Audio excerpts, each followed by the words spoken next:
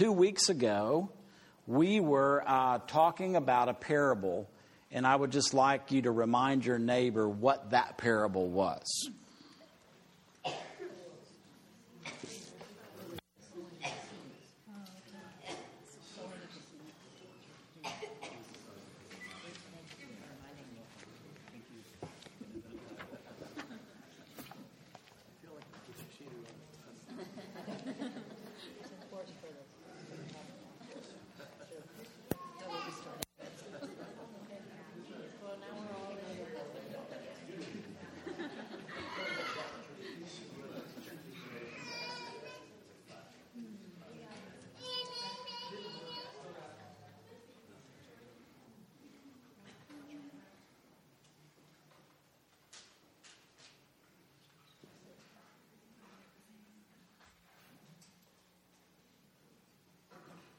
So how'd you do? Did you remember?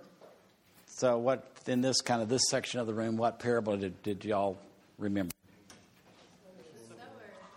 The sower. Did you make one up? Your lips are moving, but... How about, did sowing come into the conversation in the middle section? How about over here? We're all able to... Nailed it. It's great. Well, last week I kidded Noel because he jumped over. Jesus tells the parable of the sower, and then he goes into a conversation with his disciples about understanding parables, and then tells the full parable, and then goes over to the measure you use will be measured to you. And Noel just skipped over the difficult paragraph, and he left it with me. Just dropped it in my hands. Said, here you go. So parable, small story with a big idea. This morning, understanding a parable. So Jesus was a storyteller. He was a great storyteller. And many times his stories were parables. And parables, as our title said, are small stories, but they have a big idea. Or they're stories that call for a response. So the parable of the sower, as we read it without explanation, called for a response. Anybody remember what that response was? Listen. Marinelle and I had a good conversation about that. So the story begins with listen. A sower went out to sow. And then it ends with let anyone with ears to hear, listen. So the point of that parable is listen. So the question is, who's listening? Who has those ears to hear and is listening? So we follow up with Jesus and his disciples. When Jesus was alone, in Mark 4, those who are around him, along with the 12. So it's a group of the 12 he called to follow him, plus more. That grew to be 72. And he said to them, they asked him a question. I jumped ahead. Those 12 asked him about the parables. We don't have the question. So Jesus answered and said, to you has been given the mystery of the kingdom of God. But for those outside, everything comes in parables, in order that they may indeed look, but not perceive. They may indeed listen, but not understand, so that they may not turn again and be forgiven. And he said to them, do you not understand this parable? Then how will you understand all the parables? So let me just kind of throw that out. That's what the conversation is. And then just kind of pick some of those things and try to work our way through explaining it a little bit. So those around Jesus include the 12, and then a group that grows to be 72, and then there were crowds of people. And at times those crowds were thousands of people. So what Jesus is saying, this group with me right now are those which are in the group of 12. Maybe it's not totally 72 yet, but it's moving towards that. So those groups are in, and then he talks about those that are out. So this idea of in and out is presented. So then the question is, what does he mean by that? Well, what I would like to suggest to you is that those that are in, they are in the kingdom. And what that means is that Jesus has shown up. And when Jesus begins his ministry, he says, the time is fulfilled. The kingdom of God has drawn near. Repent. So that's, if you just follow the story of Mark, that's what the story is so far. It's no more than that. So the only way to be in is to respond to Jesus, to start following Jesus. That's how you begin to enter the kingdom. Then he says something really interesting. To this group, I have given the mystery of the kingdom. Now, I don't want to take a lot of time with that, but I want to take enough time so that it's not just hanging out there. That word, mysterion, is one of my favorite Greek words. It's the secret thoughts. It's the plans. It's the dispensations of God, which are hidden from the human reason, as well as all other comprehension below the divine level, and hence must be revealed to those for whom they are intended. Example, when Jesus asks the 12 later in his ministry, who do people say that I am? Well, some say, and some say, and some say, and Peter says, well, you're the Messiah. You're Christ. You're the King. You're the Son of the living God. And Jesus says, hey, good job. But guess what, Peter? You didn't find that in a book. You didn't reason your way to that conclusion. Even by listening to me or seeing what I'm doing, you didn't arrive at that. What happened is that my Father revealed to you who I am. So the idea that God is speaking to people, that's why it's really important that people are listening. God is speaking. God is revealing. Now, again, some people wig out. They just go, oh, wait a minute. We're talking about relationship. We're not talking about the etching out of doctrine. We're talking about a living God with a voice, with people, and conversation. And God making known to us what we ourselves could not discover without his voice. That's the mystery. The mystery of the kingdom is that Jesus is the king. The mystery of the kingdom is that the kingdom has arrived prematurely. The mystery of the kingdom is, oh man, you don't seem to be the Messiah that we thought you were supposed to be. That's the mystery of the kingdom. So you've already started into the kingdom under the rule of God, being reestablished in relationship with God. And the parables,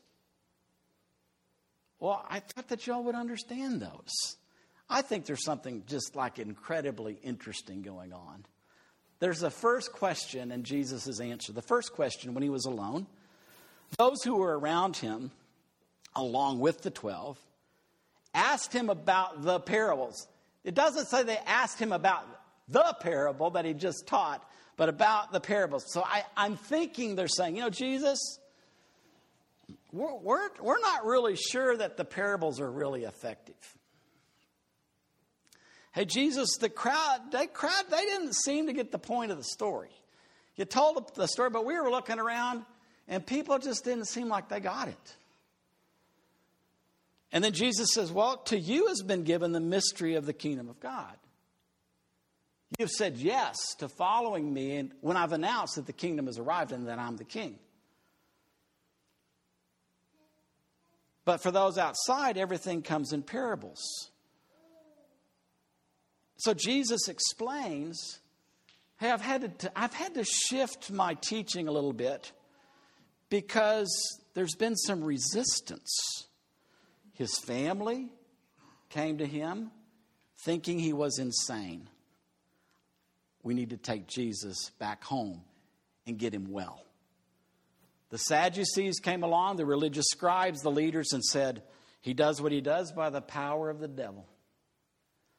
So Jesus, in a sense, because there's resistance to his kingdom announcement, begins to teach a different way in parables that cause people to ponder, that make room for a God to speak to those that are really leaning into what Jesus is saying, for those that are resisting his announcement, for them to walk away and go, yeah, that's what I thought. He had nothing to say. Jesus, in that first question and answer, I just imagine as he's explaining, well, this is kind of why I'm doing what I'm doing. I think he knew, because he had that intuitiveness about him. But I think he started to notice on the faces of the 12 and the others, there's kind of a blank stare here as I'm explaining this. And so I think I see a smile on Jesus' face. I don't see a frown. And he goes to the next question. And that next question is, you don't understand this parable, right? You didn't get it. It's not that they didn't get it. You didn't get it. And again, I think it's with a smile on his face. But I think that they had a hard time telling Jim, we didn't get the point of the story. And then Jesus follows it. Well, then, and if you don't get this parable, the parable of the sower, then how are you going to get the rest of the parables that are common? And so I think that there was a conversation. Master, no, we don't understand the parable. So any of us that didn't understand the parable, you should be okay with yourself. Because these first disciples didn't get it either. And they would say something, I think, like, we knew you were saying something important about the kingdom, but we didn't get it. This kingdom message, this is really new to us. I mean, you're just turning our world upside down with this announcement of the kingdom. We thought it's supposed to be later. We thought you were going to be different. The religious authority, they're not buying into this. So truthfully, it's not just those outside of the kingdom, those outside of following Jesus at this time, but it's also sometimes those that are in the kingdom who do not gain any spiritual insight from these small stories with big ideas. You see, it really does come down to whoever has ears to hear. Listen. Now, come on. Everybody in this room has ears. So let me see your ears. Everybody flap your ears. Everybody's got it, right? We all got ears, right? There's not a single person in this room that doesn't have no ears. I don't think anybody has one ear. We all have ears. Yes? And sometimes we use these ears that we have to listen, right? But you know what? It's also true, isn't it? At other times, we have ears, but we're not listening, right? Isn't that our experience? And is that not a human experience? And so what this parable is about, and what this time with Jesus is about, is that, hey, God is trying to communicate to us spiritual truths about his kingdom coming, and the king that's here, and where this world is going, and what God's up to. And sometimes we hear it, and sometimes we don't. And Jesus is telling us this parable to really explain to us what keeps us from listening. So first of all, there is an adversary. There is an enemy. Why? That's why we pray. Lead us not into temptation. Lead us as far away from temptation as possible, because we're vulnerable, because we're gullible, because we'll take the bait every time. Deliver us from the evil one. There is an evil one who loves to rob, and in this context, he loves to rob God's announcement of his kingdom's arrival as soon as possible, because he knows that those of us following Jesus, if that seed of the kingdom finds that good soil, we become dangerous to the kingdom of darkness. Our world will begin to turn toward the better, toward freedom, away from darkness into light, if that seed gets there. So as quickly as possible, there is this adversary who wants to rob any seed about the arriving of God's kingdom, about Jesus being the king, about where this world's going as quickly as possible. That's there. That keeps us from hearing. Also,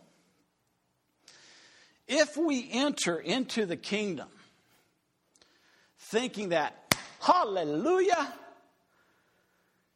tomorrow the age to come is going to be here, and baby, God's going to, it's going to be great.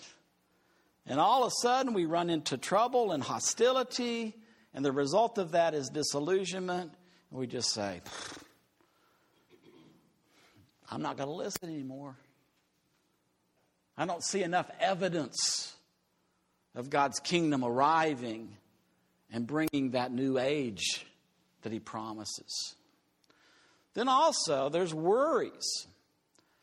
The Bible defines time. The timeline of history from the Bible is this present evil age and the age to come. The writer of Hebrews says, we can taste the powers of the age to come in this present age.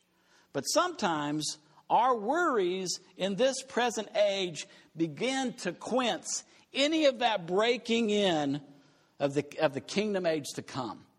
We're so worried about the here and the now that we miss these moments of the kingdom breaking in. That keeps us from listening.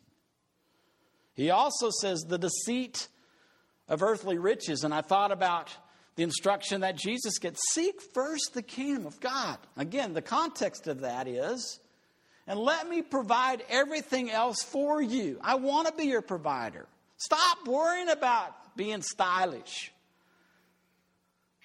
I can make you as stylish as the wildflowers that are about to pop in the hill country.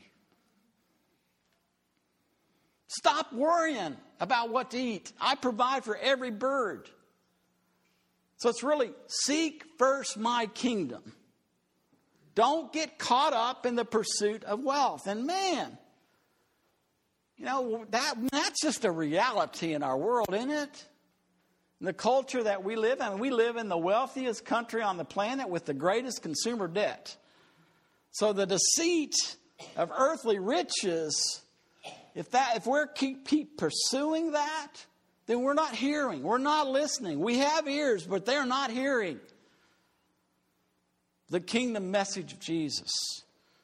Then finally, the desires for a multitude of other kinds of things, but not the kingdom of God. So we can have all kinds of desires. Desires not always evil. So it can even be good desires. But if those desires aren't centered on, the king has arrived. The kingdom of God has arrived. God has come. He's rescuing us. He's turning this thing around. He's setting things right in human history, and he won't be stopped until it's complete. That desire begins to well up. If that's not the desire that's really driving us, then other desires compete, and we're not hearing. So I think what Jesus is saying, in just simple terms, is God is communicating to those that are following Jesus. And that would include those in the past, in the 12 and the 72, and you and I sitting in this room today. So what I'd like you to do, just kind of still your heart. Kind of put yourself into a listening mode. That's right. I'm listening. Father, I'm listening. Speak, Lord. Your servant is listening. And then let me read the second parable of the sower. And I think what I'd like you to do is just listen. What is the Holy Spirit communicating to you? What is He communicating to us? What's blocking our hearing of the announcement of our King and His kingdom?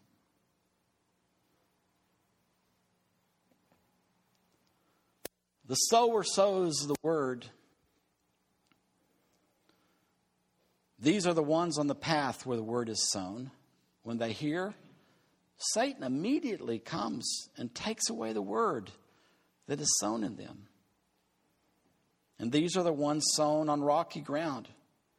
When they hear the word, they immediately receive it with joy, but they have no root. Endure only for a while. Then when trouble or persecution arises on account of the word, immediately they fall away. And others are those sown among the thorns. These are the ones who hear the word, but the cares of the world and the lure of wealth and the desire for other things come in and choke the word, and it yields nothing. And these are the ones sown on the good soil. They hear the word and accept it and bear fruit 30, 60, and 100-fold.